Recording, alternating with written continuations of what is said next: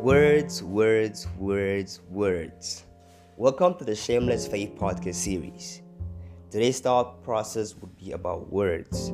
So, words equals feelings, feelings equals thoughts.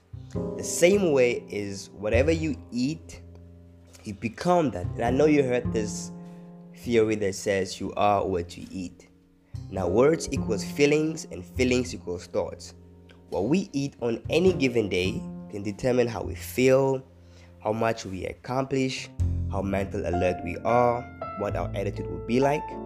Good, bad, salads or donuts. The food that we eat affects our bodies, our emotions, and our thoughts.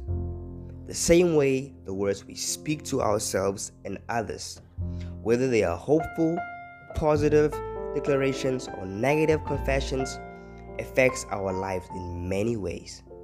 Words have power. What you say does make a difference.